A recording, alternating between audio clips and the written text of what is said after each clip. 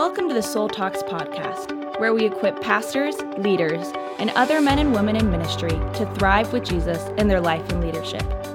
Now let's join Bill and Christy Gaultier, doctors in psychology, spiritual directors, and founders of Soul Shepherding. Are you ready for a soul talk? Christy and I are, and we are so glad to be in conversation with you. Today we're going to be talking about quiet prayer for deeper joy, Enneagram Soul Care. So this is especially for you if you are an Enneagram 7 or in relationship with a 7, but all of us will love this talk because we all can glean from the Enneagram 7s and their path to quiet prayer for deeper joy. And we want to give a shout out to our friends, Carl and Lisa Pack, both counselors and consultants, great friends. And they sent us a text this morning. They had referred our book to a friend who's an Enneagram 7, and she had sent them a picture of our book and her Bible. And she was going through each of the examples in Scripture that we give in Healthy Feelings, Thriving Faith of Jesus as a healthy 7 and writing a number 7 by that Scripture passage to help her to remember to see Jesus as a healthy 7 there. So I loved that idea. Thanks, Carl and Lisa, for your friendship and enthusiasm about Healthy Feelings, Thriving Faith. So what are those bullet points? We give us some of the sweetness right now, off the top. Okay. Jesus is a healthy 7. He invites us to leap with joy with him, even in his trials, which we see him doing in Luke 6:23. And then in John 2:1-11, we see Jesus at the wedding party where he turned the water into wine and he was blessing the celebration. And probably dancing. I love to imagine that. Yep, that's right. And then we see him in Matthew 9:10 is one example of him going to parties to eat and drink and socialize and have fun. And then what about in Matthew 19, playing happily and affectionately with the children, entering into the joy of that? There's many other examples in Healthy Feelings, Thriving Faith, but I love that, seeing the joy of Jesus, a healthy 7, free, having fun, embracing the pleasures of life. Well, we want to thank all of you who have written a review for Healthy Feelings, Thriving Faith on Amazon or wherever you have bought the book, and want to give a shout out to Pepperoni, who wrote a review on Amazon and said, "This book is such an interesting read. I love experiencing the Enneagram from a spiritual formation perspective. Bill and Christy have taken the complexity of the Enneagram and made it user-friendly. I have many friends who are not fans of the Enneagram who love this book. What I found refreshing were the soul care practices at the end of each chapter, as well as the unique examples used to facilitate understanding of each type. I stayed engaged through each chapter and found myself thinking of individuals I knew who would benefit from reading the book. As a relational coach and therapist, this is a terrific resource to foster personal growth and spiritual development. I've given away several copies to friends and colleagues. I highly recommend Healthy Feelings, Thriving Faith." Thank you, Pepperoni.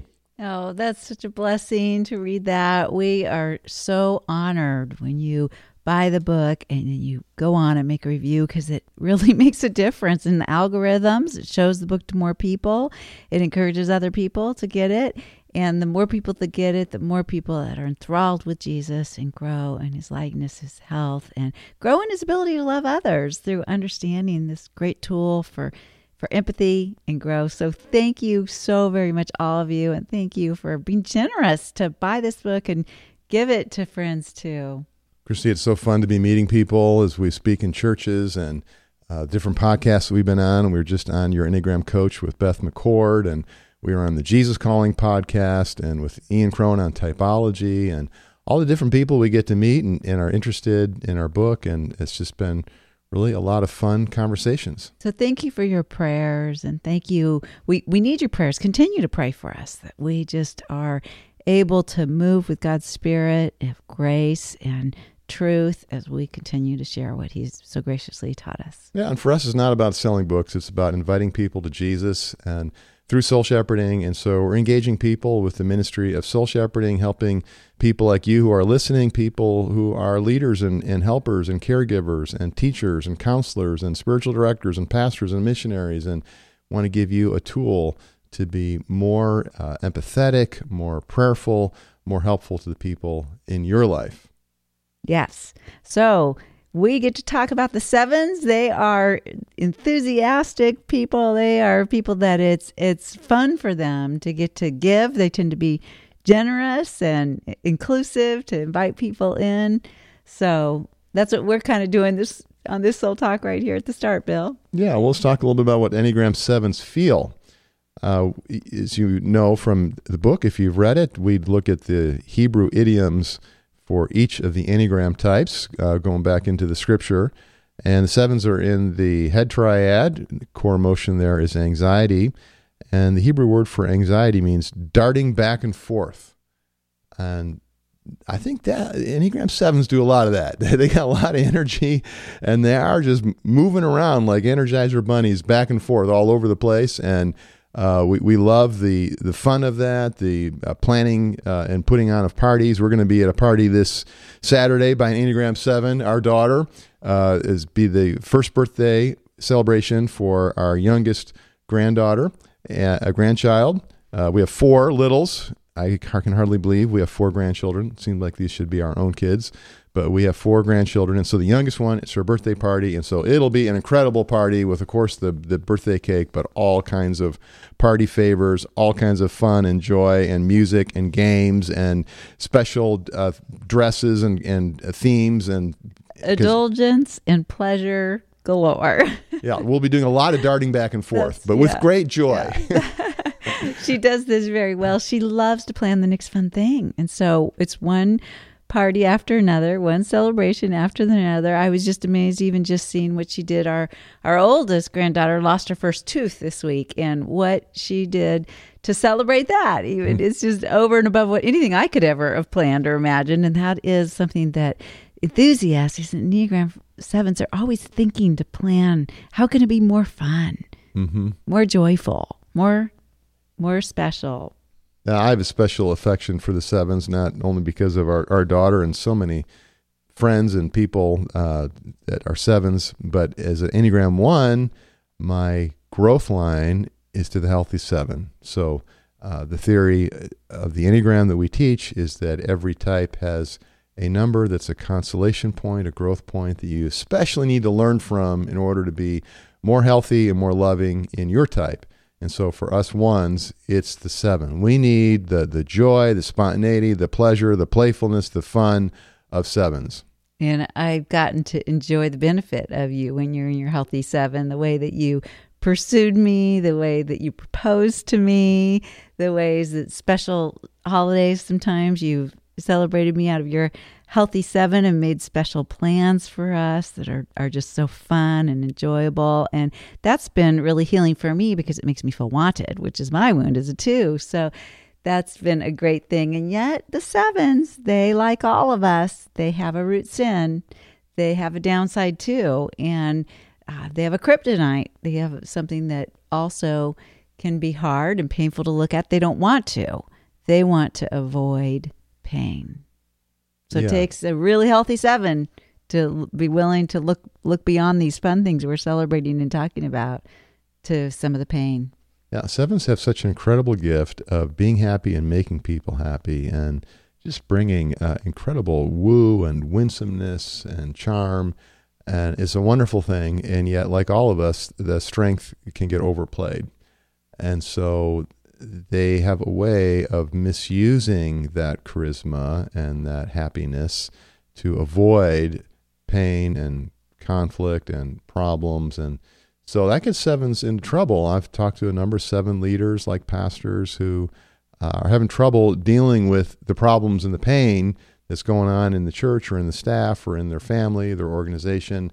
And when you sweep stuff under the rug, and you just kind of go on with making things more happy, it'll work for a while until it doesn't work, and then everything is going to hit the fan, and that's difficult for us when it's difficult for the 7s when that happens. One of those underlying dynamics that they're trying to avoid too is the feeling bored.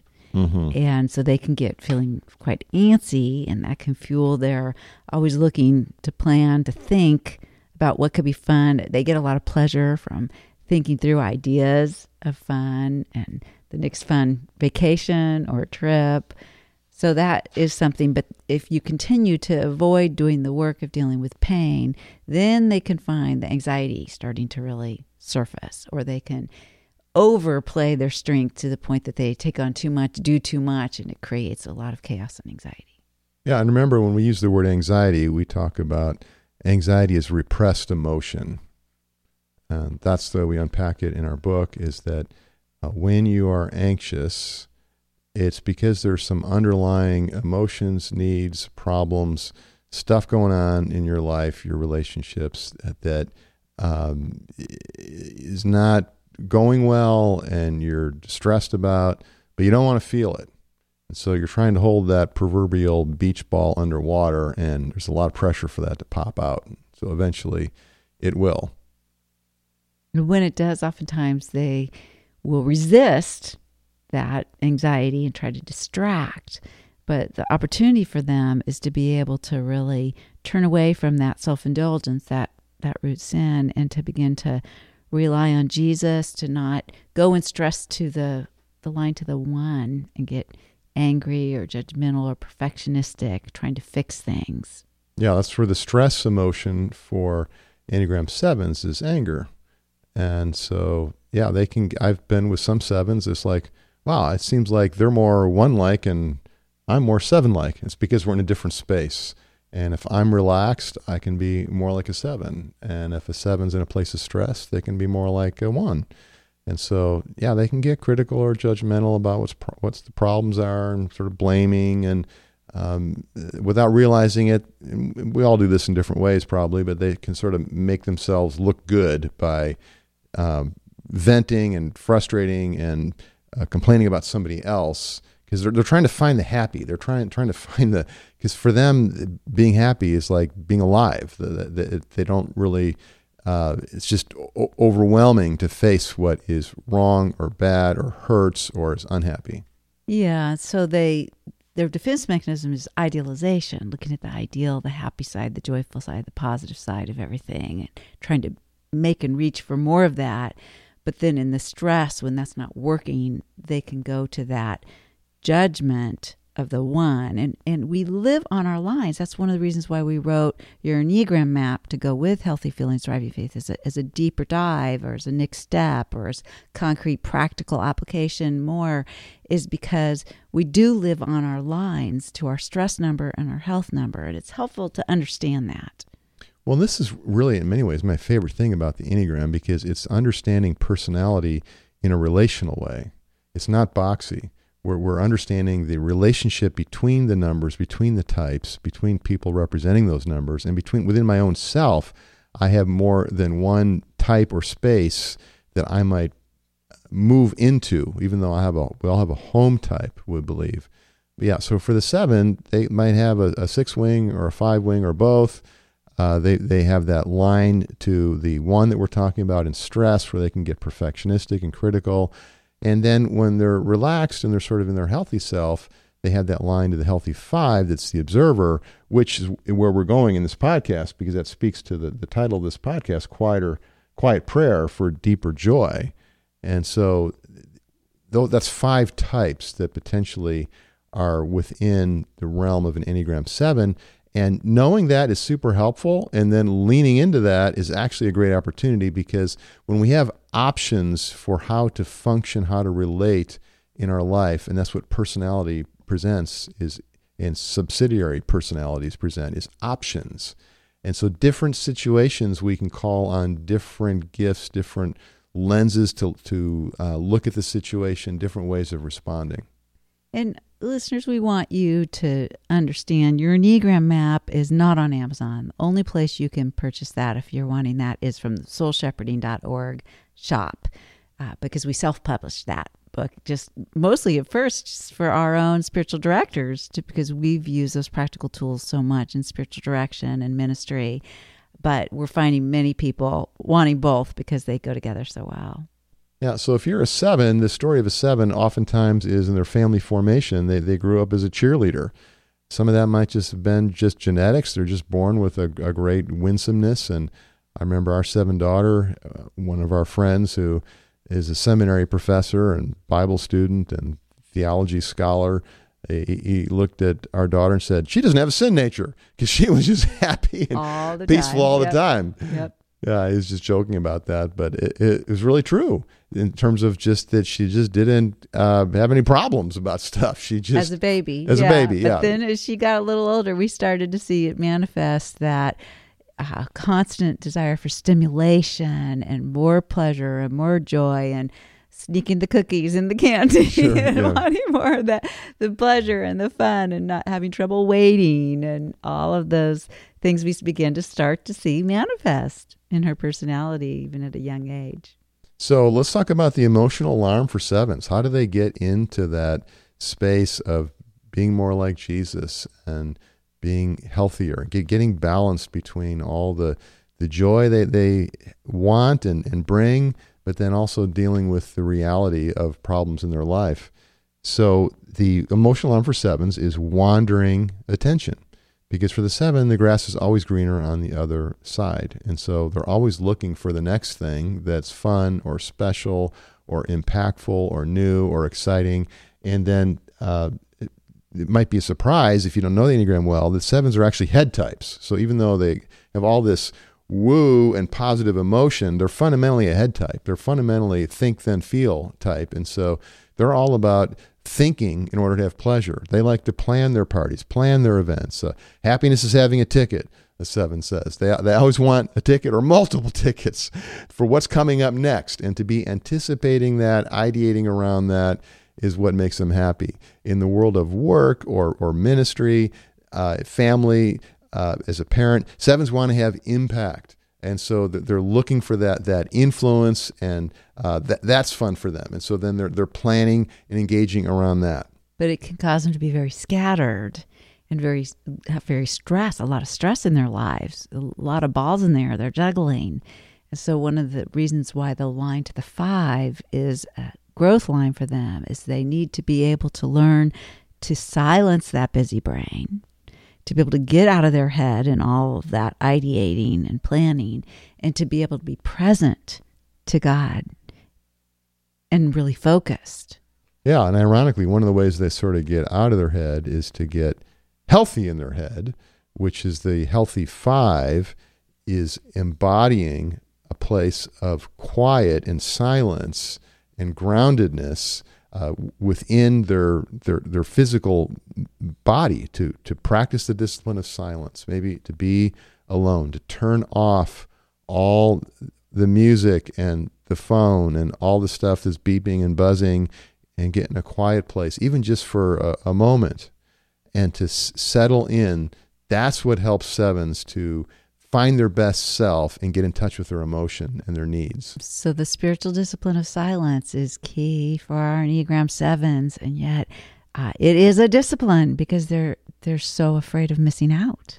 If they turn off their phones, they disconnect, what pleasure might they miss out on? What stimulation might they miss out on? What new idea might they miss out on? And yet the invitation is to be with Jesus, the master of idea, the one who really gives them that ability of peace and calms their anxiety. So 7 says, but it's boring to be quiet, and I have so many fun things to do, and I have so many ideas, and that's not having any impact. That's not fun. That's not productive. And other types might say similar things. So, well, and that fear of being trapped that they get bored. Yeah. So what do you say to the 7 to appetize them? How do we help them see that actually quiet prayer helps you have more joy? Yes. Well, we know from watching children that overstimulation makes a child very cranky. It stresses them. That we have the diagram in Your Best Life in Jesus' Easy Yoke of optimal stress. We can have too much stress, or we can have too little stimulation. What we want is the optimal. And so 7s tend to live at that too much. And so they need the silence to be able to bring it down in order to be present themselves in the presence of Jesus. Right. So the quiet prayer seems to us, especially to the 7, like it's an absence, it's a void, it's empty and boring. But actually, it's a presence. Mm-hmm. It's the presence of God, of beauty, of love. And so to let that wind of eternity just blow gently, caress your cheek, and to realize, oh, I'm not alone, and I have a soul. I like to say to 7s, because I've learned this by experience, what's on the other side of boredom? And some of us never go there. We never find what's on the other side. What's on the other side is your soul. A feeling of aliveness and a depth and a groundedness. And so from that place, 7s are able to be so incredibly loving and effective in their work and their leadership, because now they can bring into their ability to bring joy and to bless people, to affirm people, and all these wonderful things, giving wonderful parties and fun events and all that. But they can bring into that something that's quieter, that's more reflective, that's more aware of other people, tuning into other people with empathy and with grace in a deeper way, listening, being quiet and listening so that people feel cared for. Because 7s have in their heart, they want to do that, but they will tend to miss that because they're so busy multitasking and going after the next idea, the next fun thing. One of the things that's really a fear for the 7, because 7s are a fear type. They're in the head triad. The head triads are fear types. And one of those fears is that they won't be able to count on anybody to be there for them. And in the silence, they can learn that Jesus is there for them always. And they can depend upon him instead of trying to shield and defend themselves from not needing or depending upon somebody else and being let down because that person isn't able to be there for them. And the Samaritan woman at the well found this out. We tell her story in our book, but it's so inspiring. We believe she was an Enneagram 7, and she had a hard life, being married and divorced and dumped, and a number of broken marriages. We don't know the whole story behind that, but she was viewed as being sexually unfaithful and lived with shame, was pretty isolated, and was then at the point that she meets Jesus, she'd been living with a man that she wasn't married to and coming to the well in the heat of the day because she didn't want to be around other people. And Jesus engages her in a conversation, and like many 7s, she's very, very curious, and she sort of banters with Jesus, and he brings her into a place of refreshing, living waters for her soul that at first is hard for her to believe.